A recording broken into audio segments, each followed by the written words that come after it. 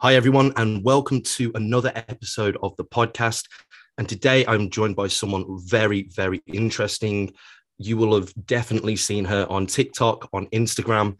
I'm joined today by Amy Milley, a CBT practitioner and just an all-round guru when it comes to mindset and mental health, really. The TikTok videos that I've seen and the Instagram videos that I've seen have just been really, really cool. So I'm really looking forward to picking your brain today, Amy, and thank you so much for coming on. Thank you so much for having me. Pleasure to be here. Yeah. So I found you probably 12 months ago now, I would say. Yeah. Around about TikTok. Yeah, TikTok. And the videos, for anyone that hasn't seen her videos, Amy has this incredible catchphrase that she starts most of her, if not all of her videos with. And it goes, I mean, I'm going to do it no justice because I don't have the voice for it, but it goes, "Hi, baby." And then it insert really important information. And I just really loved the premise of that. So what I want to ask you really is, TikTok at that time was a place where people were dancing around, they were doing funny videos. It wasn't really a platform for informative information. So how did you get into TikTok? And then all of a sudden, where did you spot this hole that you just filled? It's an interesting question because you're right. At the time, TikTok was all about like lip syncing and dances and everyone joking and dancing around. And then I came across this one girl, I can't remember her name now, and she was speaking very openly about her mental health and how the algorithm works. Once you watch one video like it, it will start sending you more videos that is related to what you like. So it will start sending me more videos about people and relating to mental health and their struggles. And I saw people being really open and authentic about what was going on for them. Social media a lot of the time is used as a form of escapism, right? We'll get on TikTok, we'll scroll, like forget about my problems for a while. But I found it really soothing to watch people just being really open, real, and authentic, because you don't find that on Instagram. Well, I didn't find that on Instagram. And so I was like, this is actually kind of amazing. I was struggling a lot with my mental health at the time.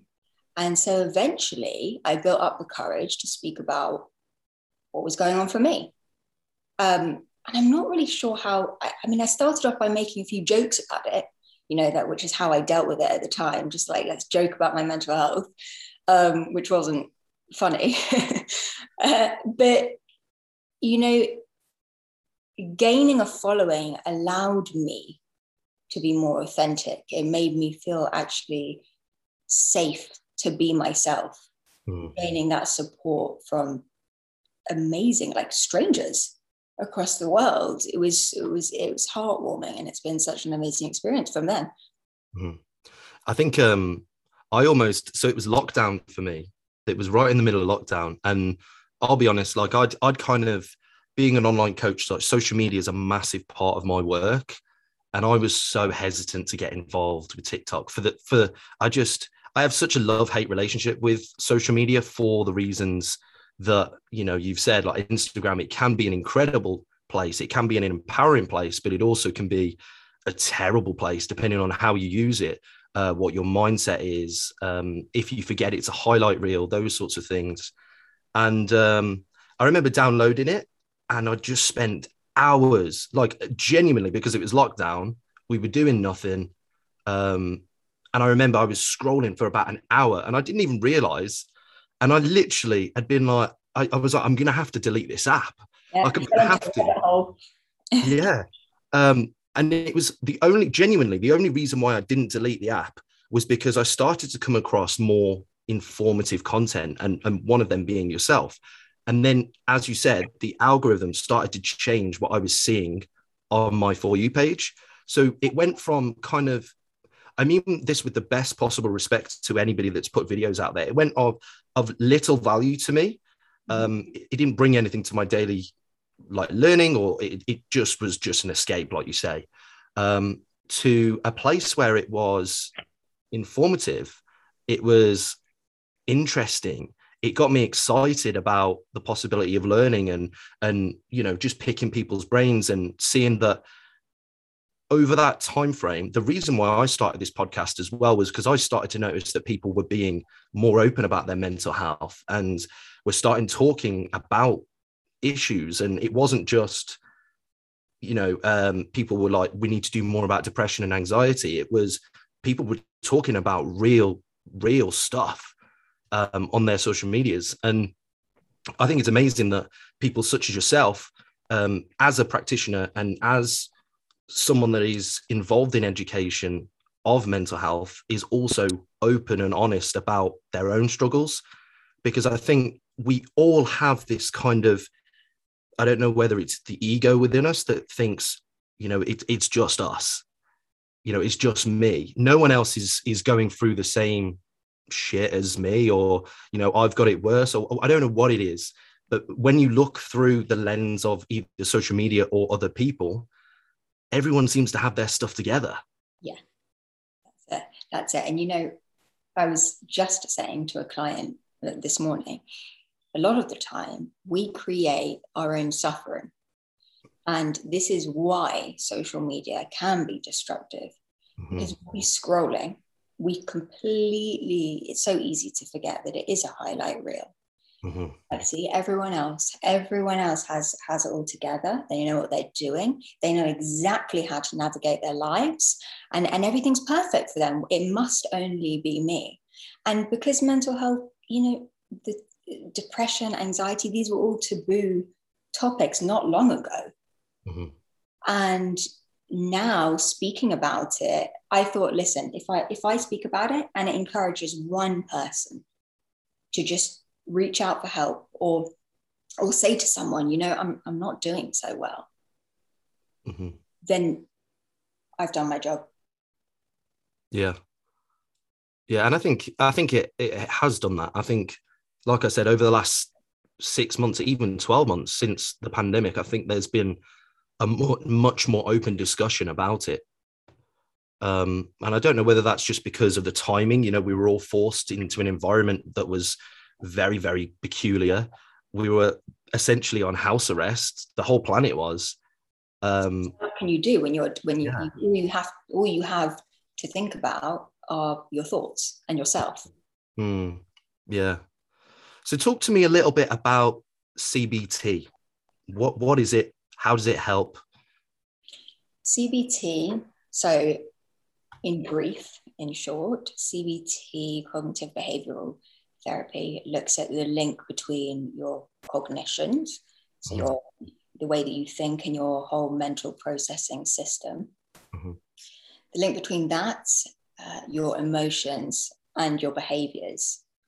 And, sometimes we can get so caught up in our thought process that we have, everything sort of becomes a blur. And then we find ourselves doing things and we're like, why am I reacting in that way? Why did I just get really angry at that? Or like, why do I feel sad all of a sudden when that just happened? And we actually confuse ourselves, and we start sort of asking ourselves these questions like, who even am I? I don't know why I'm responding in this way. So what CBT does is it just separates all of these aspects of yourself out.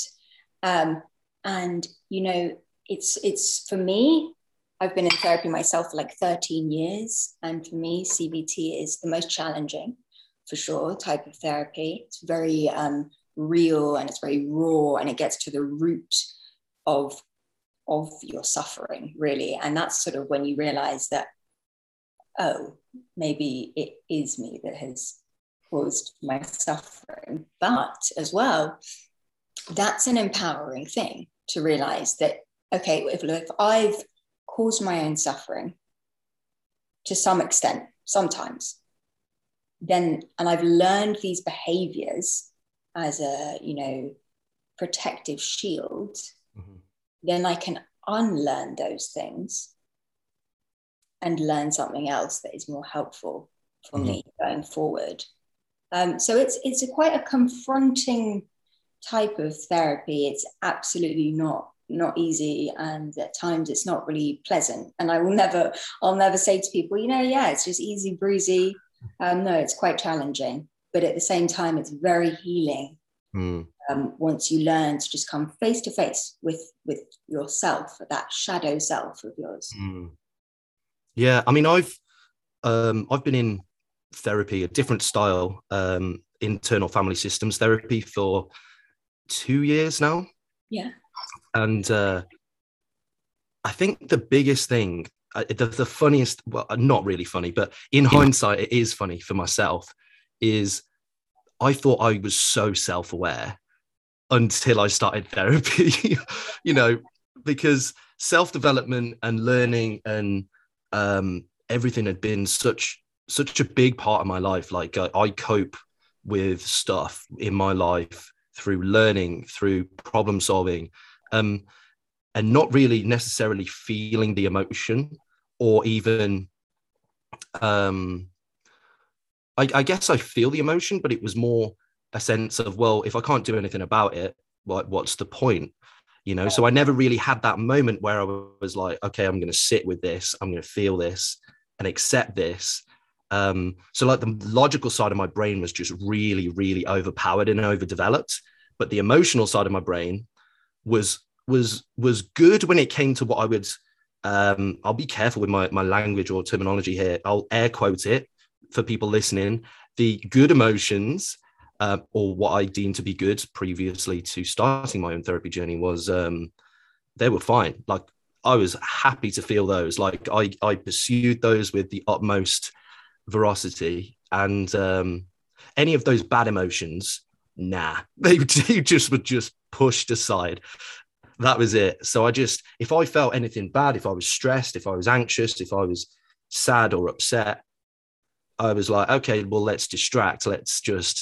I went every kind of meander around to get back to those good emotions, air quotes again, for anyone listening.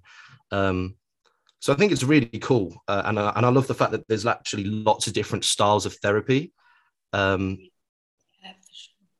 I also find it fascinating how, as we've got further into civilization and into the more developed world and with technology and stuff, we've kind of lost the very beginnings of what we almost innately knew as a civilization, as human beings. Because if you look at like the Buddhist culture or Hindu or any really ancient religion, they'll talk about things like meditation, being present, and it fascinates me that we knew so much about our deep selves, our shadow selves back then, and we've completely stepped away from that. Yep. And you mentioned something about the ego earlier, and I think this is what it is. To be honest, it's like a power struggle, an ego struggle in this world. We are all really playing a role in order to succeed in air quotes, in life. So we've created these identities for ourselves, and the way that we know we've created these identities is because we are different people. I think every single person in this world pretty much is a different person with different people. For example, when you're with a kid, you'll be a different person. You'll play a role. You'll be like, okay, I need to be like this parental figure to this kid. So I'll speak in a different tone of voice. You'll speak differently to the CEO of a bank than you would to a parent or a sibling, for example. And then when you come home, you close the door and you're on your own. That is who you are. And this is what I'm saying. We create our own suffering because what are we doing? Why are we exhausting ourselves so much to try and be something other than we are? When did we learn that we weren't good enough as we are? We had to be more. And when did we just start accepting other people's opinions of us as absolute truth? Mm-hmm. Yeah, I love that. That's fascinating. Out of curiosity, when do you think, or what do you think the reasons are that kind of society has moved in that general direction as opposed to being okay with ourselves and being able to provide the love that we need to ourselves? I think social media has a big role to play in it. I think as well, we all have role models. We all have people that we look up to, that inspire us, and it can sometimes be that is like a seed that makes us think, maybe I'm not good enough because I'm not like this person. Maybe I should be more like this person. You then start comparing yourselves to other people, even at school. We don't learn this at school. You're taught at school essentially how to be a good employee in the world. Yeah. You're not really taught how to be an effective human being in the world. So you're not taught how to not compare yourself to other people, why it's important to be authentic, why it's important to speak your truth.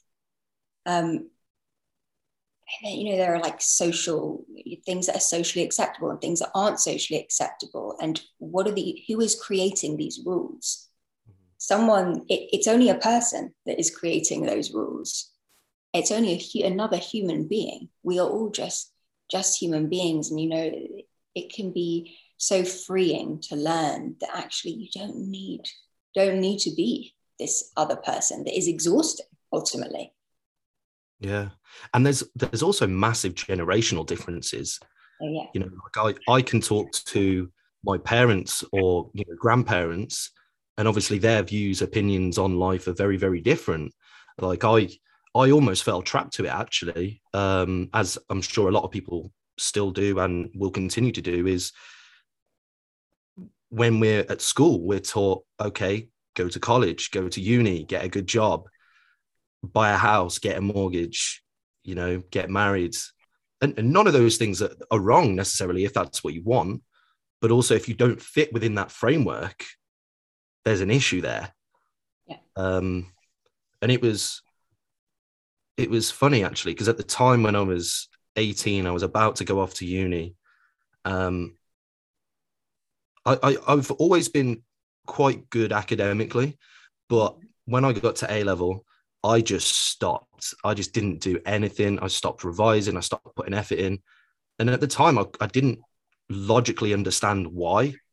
I was just like, I just don't, like, subconsciously, I just didn't want it at all.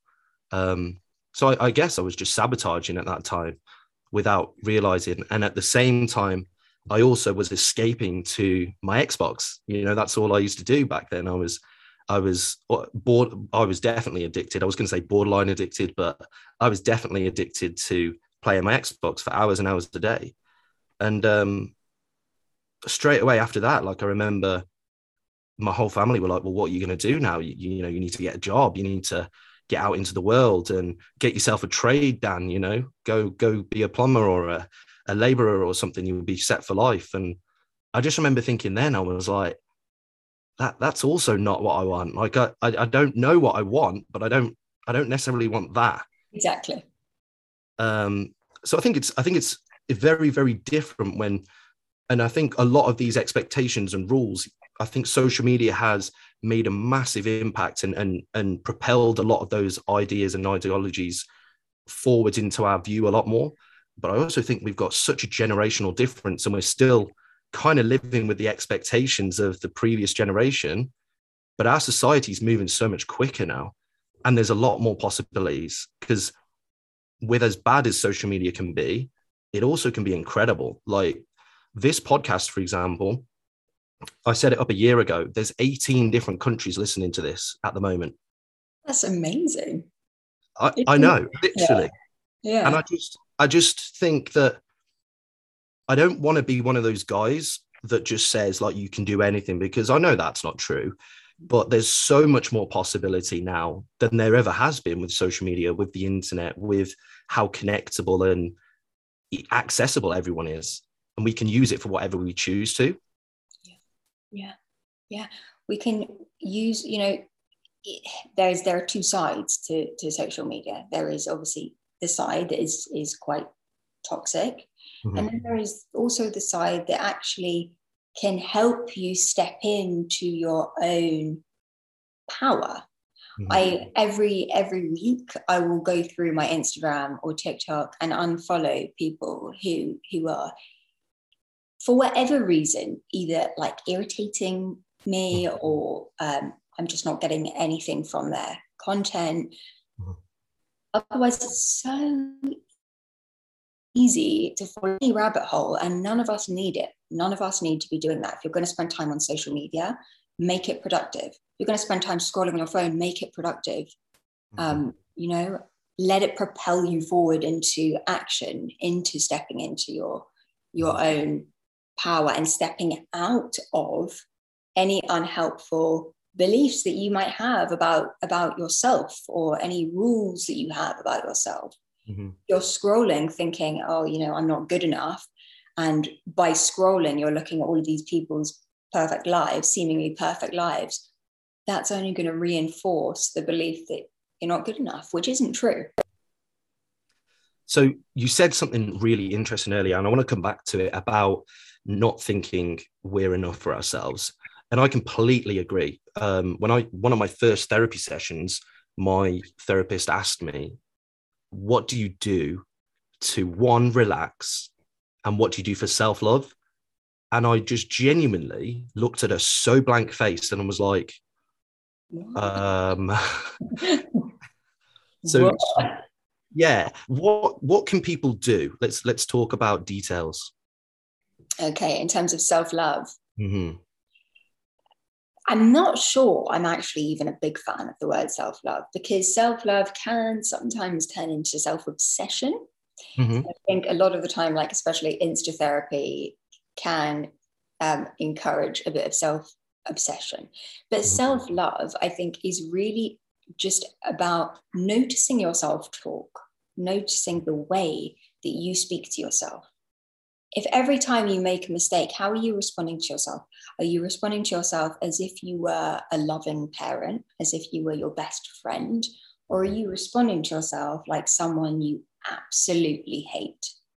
And if you are, if you're saying to yourself, oh my God, you're such an idiot. Why did you do that? I was so guilty of this beforehand. You're such an idiot. You're so stupid.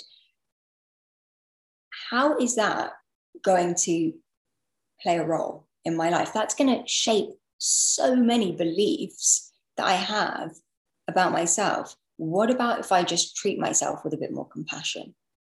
Mm-hmm. What about if and it's not about looking at myself in the mirror every day and being like, you are amazing, you're lovable, you're good enough, you're worthy. It's not necessarily about that.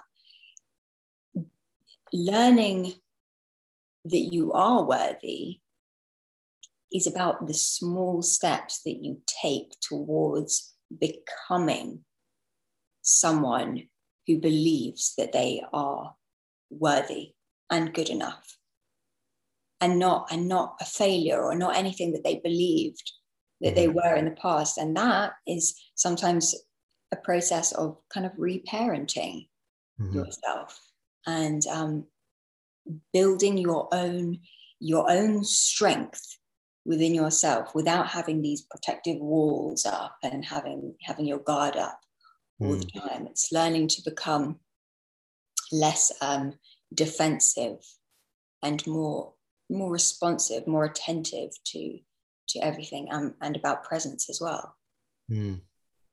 Yeah, it's something that I've very definitely struggled with myself as well. If I spoke to my friends the way I speak to myself, I would have none. And it is difficult, you do have to check yourself. And it's something that's really helped me with that is meditation, because otherwise I I don't know what it is. I think because I've always been very passionate about work, and I'm very competitive, unhealthily so. Not with others necessarily, but more for myself. Yeah. Like, I want to make sure that I'm doing better than I was before, or I'm doing more, or I'm achieving more. So my brain constantly is like churning away. And it's funny really, because I really have to focus on what I'm saying or listening into a conversation, which I've had to develop and I've learned through therapy. Otherwise, my brain is firing off on tangents left, right, and center about ideas, and I want to hold on to each and every one of them, because I don't want to lose that, because that could be gold. It could help me. It could get me to that next level, and it's something that meditation and just being present is such a skill set that I've had to try and learn, because otherwise I have to be okay now with any of those tangents, just letting them go and trusting that if it's important, it will come back and I will remember it and it will go. So what I wanted to ask you is, I know that I've seen some of your content about breath work, meditation. What's your views on meditation, and how could people implement that into their life? Oh, meditation is honestly been a lifesaver for me as well. I do a lot of transcendental meditation, which is a bit more complex, and it sounds a lot more confusing than it is, and it can sometimes put people off. Meditation is, the reason it's so brilliant is because we don't realize that we spend either so much time in the past or so much time in the future, which is what creates feelings of fear. If we're thinking about the past, oh, that happened in the past, so I don't want to move forward onto something else because I don't want to repeat the past. And when we're thinking about the future, we're creating this sense of worry, both of which are actually sometimes helpful if they propel us forward into action. But if they're keeping us stuck, they're super unhelpful. And so what meditation does is it allows you to access the peace, the sense of peace that is already within you. In fact, with 99% of my clients, if not 100% of my clients, when I ask them what their goal is, they say, I just want peace. I just want to be peaceful. And we don't realize that it's quite simply there. It's within you. And sometimes all it takes is for you to access that subconscious part of your brain that is free from cognition, that is free from thought, that's free from judgment and critical thinking of ourselves. And just become very aware of what is going on. Let go of the attachment to outcome.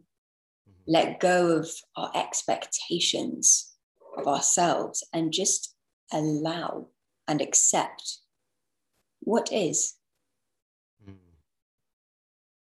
And rather than having these goals of I've got to always be happy, I've got to strive towards something, let's just accept what is. Like, how about we do that? And then it's funny because when you say that to people, if you're like, okay, how about we just accept what is happening right now? Are you stressed right now in this moment? Looking at me, and then like, no, I'm no. And then I'm like, okay, now take a sort of bystander perspective. Imagine you're standing outside of your body and observing yourself and observing your thoughts. How are you feeling from this perspective, from this different perspective? And every time, without fail, a client will say, I'm pretty peaceful. And I'm now realizing that actually what I was worried about has no weight. There's no need for me to worry. I have so much more clarity in this space. And that's what meditation is. It's not about being free from your thoughts, because it's not possible. But it's just about focusing on your breath to allow space for fear and worry to come and go, to just pass, rather than meeting it with resistance and fighting it and trying to get rid of it, just accepting it, and it will pass. Yeah, I love that. And when I have like, I know you're not supposed to judge meditation as well, because that kind of defeats the whole point of it. But when I have a particularly busy week, over the last couple of months, it's been incredible, because when I have set aside time for meditation, my brain goes from overactive, firing off in every kind of direction on anything. It could be anything. It doesn't necessarily have to be anxiety or anything of that ilk. It could just be work, or I've got to go do that, whatever. And I get this like tingling sensation. Have you ever had a head massage? Yeah. You know, that sort of when you're so deeply relaxed, I get this tingling sensation right at like the crown of my head. And it's just the best feeling ever. And I only feel that relaxed or that quiet internally when I either like meditate or do yoga. That's the only time. That's really interesting that you notice that sort of sensation in your body, because again, with CBT, if we're looking at sort of the CBT model, I encourage everyone to look at how your thoughts and your emotions are affecting your body, your response. Where are you feeling it in your body, and how are you feeling in your body? So when you have that tingling feeling, then what is that telling you? Like, what is the message that is telling you? Well, for me, I take that as, Dan, you need to be more relaxed. You need to do this and be present more often. Yeah. So what benefit does it have to you personally, being present? Like, what does it give you access to? I love having a therapy session here. What does it give you access to, though? Absolutely everything. Like, I just feel so much more able to work efficiently, or just be present and notice things. You know, like I love hiking. I love going on walks with my dog, and there's a very definite difference between me being present and walking, and me kind of walking, not really taking in the sights, thinking about deadlines, work, or, you know, stress or anxiety or anything. And one of the best things I ever did was I did a hike up a mountain, and at the top of the mountain, I did a meditation. And I cannot tell you, it was like a 20-minute, I did a guided one. And I thought I was chilled and relaxed and enjoying the views and, you know, whatever.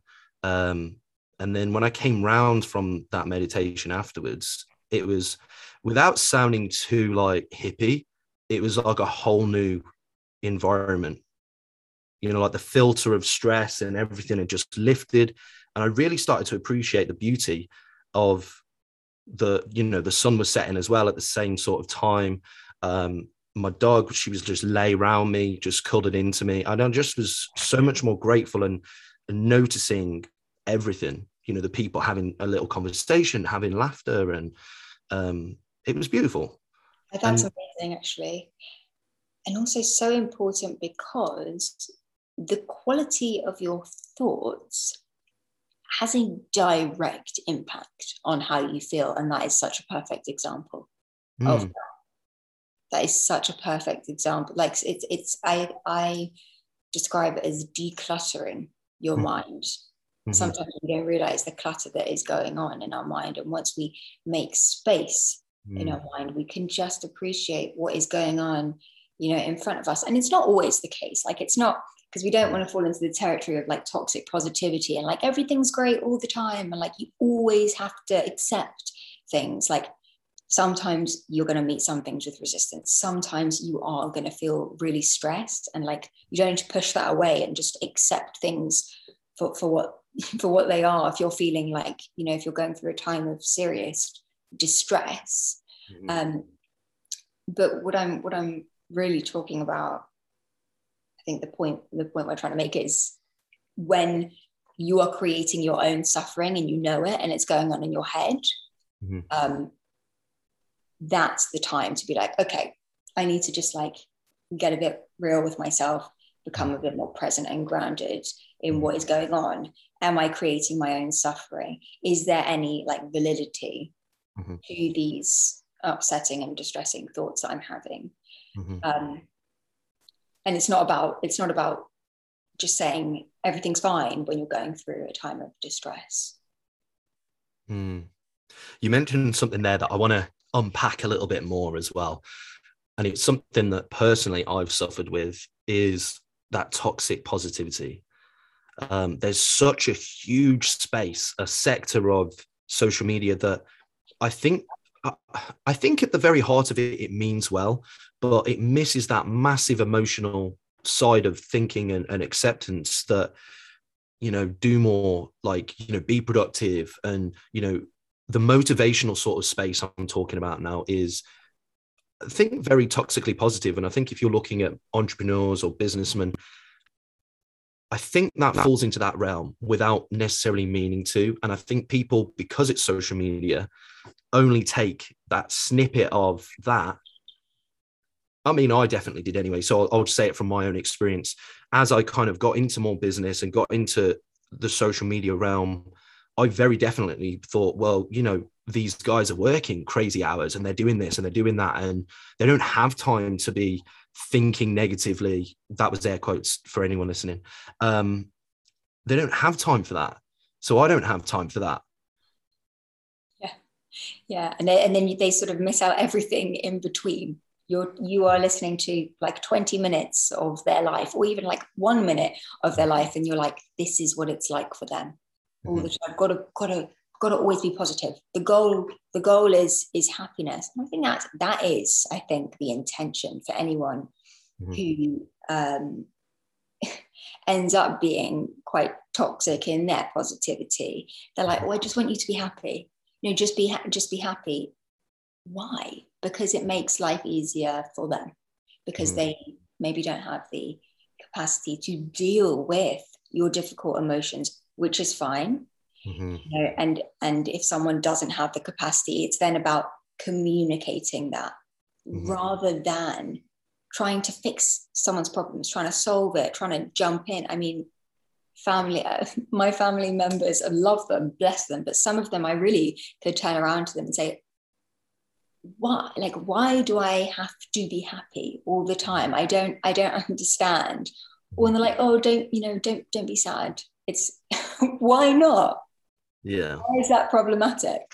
I think, sorry, one more thing. Yeah, and the reason why it's so detrimental is because it can actually lead someone to feeling a lot more alone and really unsupported in those moments. And that's the thing that people don't realize, because likely someone being on the receiving end of toxic positivity is not going to say to someone in that moment, you know, that's actually made me feel so much worse. Yeah. And I think that's such a huge thing. It was a massive learning curve for me, because I was so guilty of chasing positivity and happiness and all of the kind of positive emotions that I would have previously described as positive. But I think the biggest learning curve for me was not that I necessarily shouldn't be doing that, but it was just that all emotions are valid and they all bring something to the table. And I think the pursuit of any one of them, like if we flip the chart and someone was said to me or you or anyone, I want to chase anger, you know, or I want to chase anxiety or jealousy or anything, any one emotion, most people would say, well, that doesn't really sound like something that you should be doing. But yet we have this kind of, as you say, like if it's familial or friends, or it comes from a good place. But when someone says that, it just makes us all think, well, okay, so we should be chasing happiness all the time. I like this word should, because I will always I've encouraged myself to remove it from my vocabulary. Should, shouldn't. who was setting these rules? Mhm. Why should we be doing any one thing, or why shouldn't we be doing any one? We're all so completely different and individual and autonomous, that why should we all be achieving and aiming for the same thing? And why does it have to be happiness? Because happiness makes everyone else's life easier. But happiness, like at the expense of our own authenticity, so we're compromising our own sort of integrity and authenticity in order to just be happy. And then we end up shoving down all the other stuff, which eventually comes to a head. Yeah, it's fascinating. And I think it's something, how do we change that?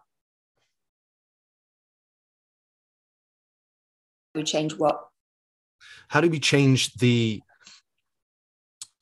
general kind of consensus that everybody starts to feel like I'll use that word that you don't like, feel like they should be pursuing happiness? Because in situations where people are struggling, I'll be honest, I've even found myself thinking, I'm a problem solver. So I'm like, how do I make this person feel better? Or how do I help them to feel better? So what can we do as individuals if we're almost in a support, or if we're in that situation, to not feel like we have to do that? To not feel like we have to fix something for someone else. It's so hard, because I think it's in our nature. We want to solve problems. We want to fix things for people. We want to immediately jump in if it's someone we care about and make it better for them.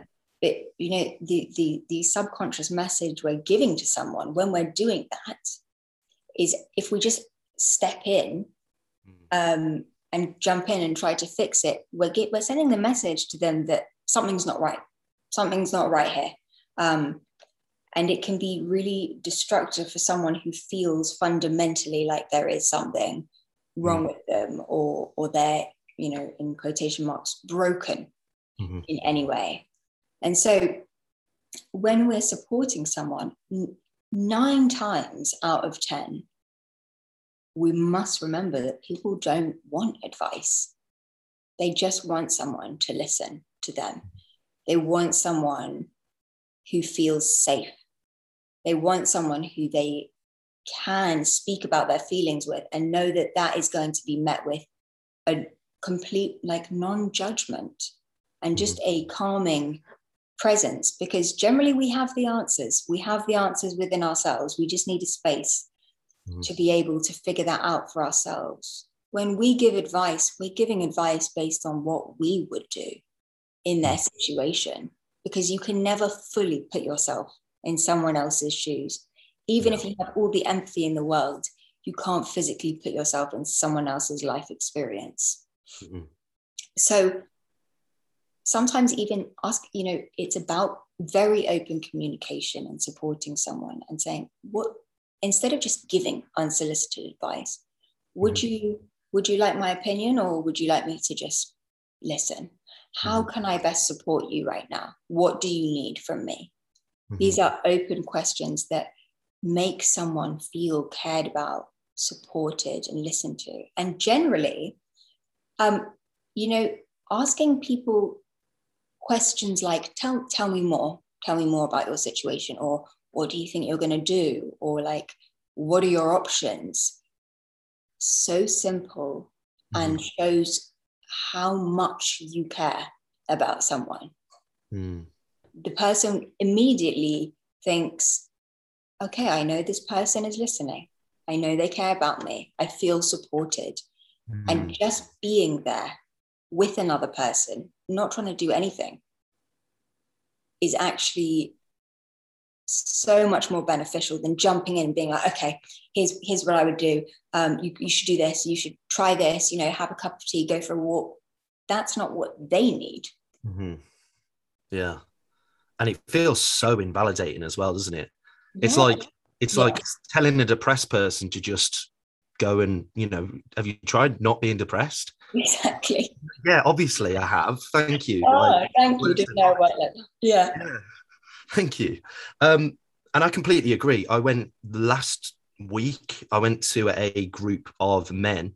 The group was called the Men Make Ready Men, and it was a circle outside in like the forest around a fire. And it started off with like a meditation, and then it was all about like we did a group talk and presentation about learning about healthy masculinity. And then there was another section where we all got to share. It wasn't necessarily about anything. It could have been about whatever you wanted. But it was about a space where you could just share without judgment, without advice, and just sharing.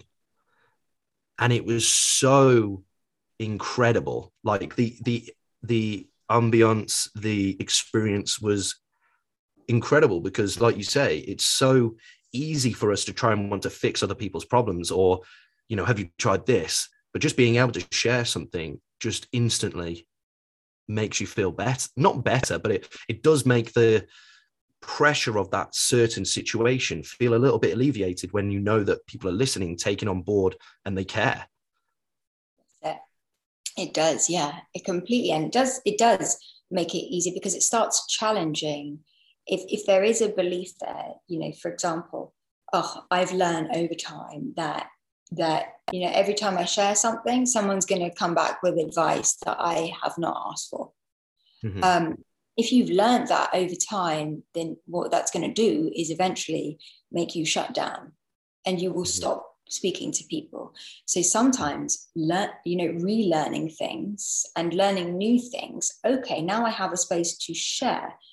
So am I still believing that it's not safe to open up to people, or am I learning that actually there are some people in the world who I can just share mm-hmm. with, and who aren't going to come back at me with all this advice? Mm-hmm. Yeah. No, I love that. I saw the other day a great post that you did about journaling, and I really want to pick your brain on journaling, because it's something that I'll be honest, my first kind of thought when I heard about it a couple of years ago, before I actually started therapy, was, it's a diary, like it's an entry, like I don't, I'm not interested in that at all, but it's been such a valuable tool for me. So I'd love to hear your opinion on it, and then how people can implement that into their lives. Journaling is one of my favorite activities, because like you, my mind is extremely active, and I really can't keep control of all of the thoughts that are going on in my head, because it's working at 1,000,000 miles a minute.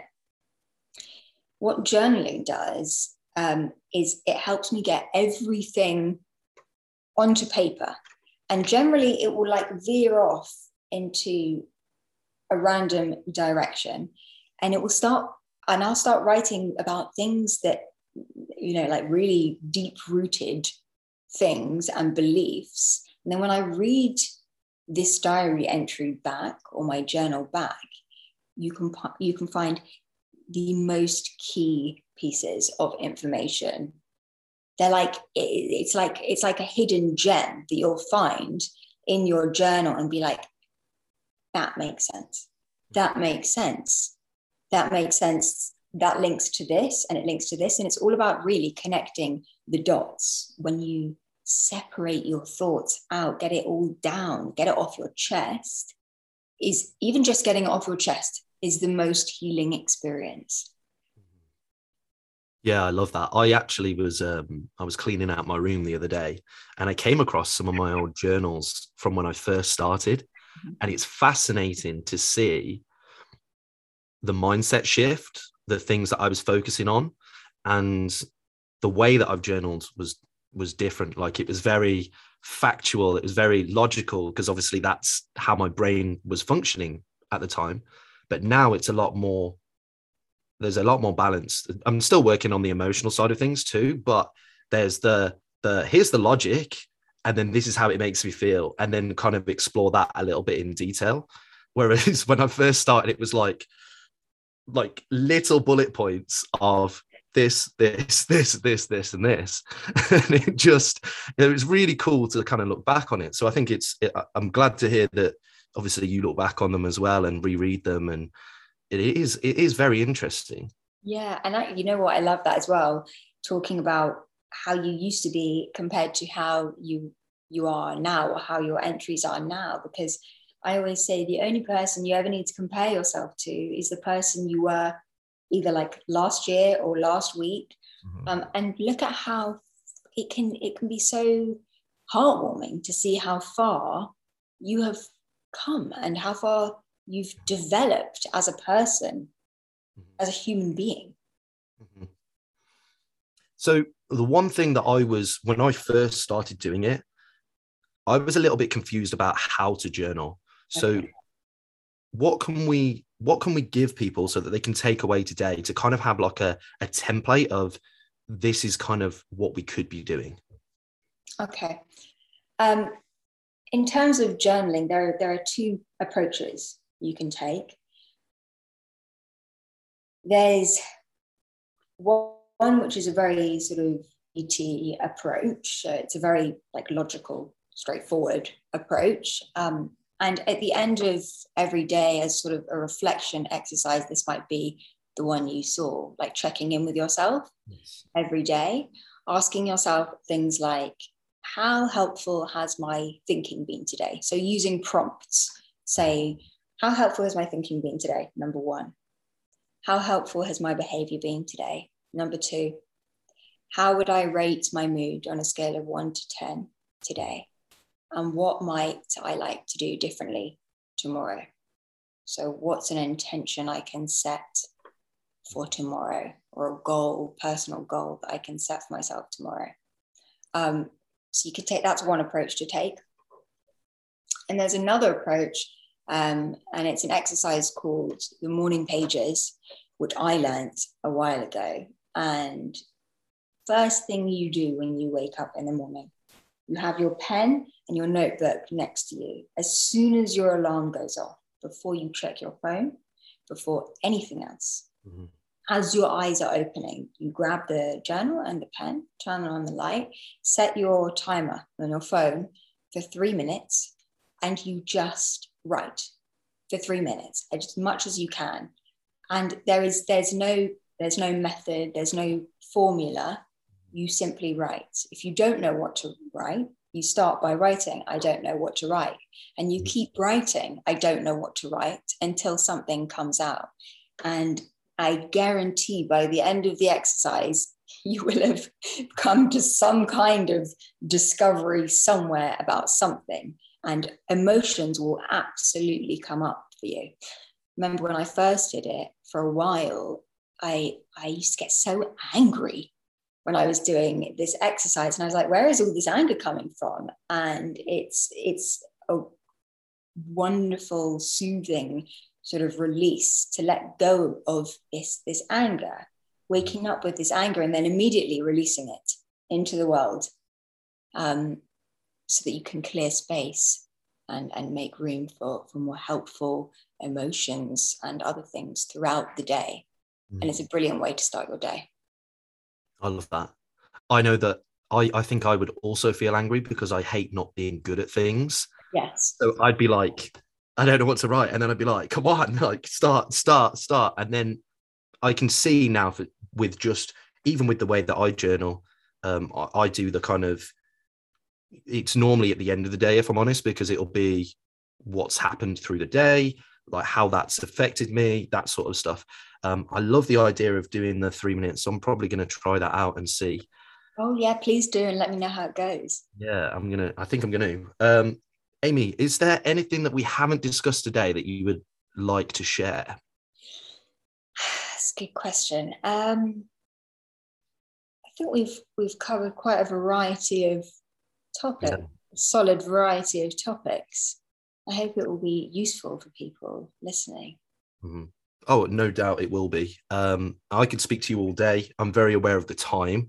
So thank you so much for coming on. I really appreciate it. And it has been the most interesting conversation for me. I could talk about mental health, psychology, and all that sort of stuff for a long, long time. But yeah, so I'd love to have you back on. We can do a deep dive on something a bit more complex. I would love to. Yeah. Well, thank you anyway. So thank you so much for coming on. Thank you for having me, Dan. Thank you.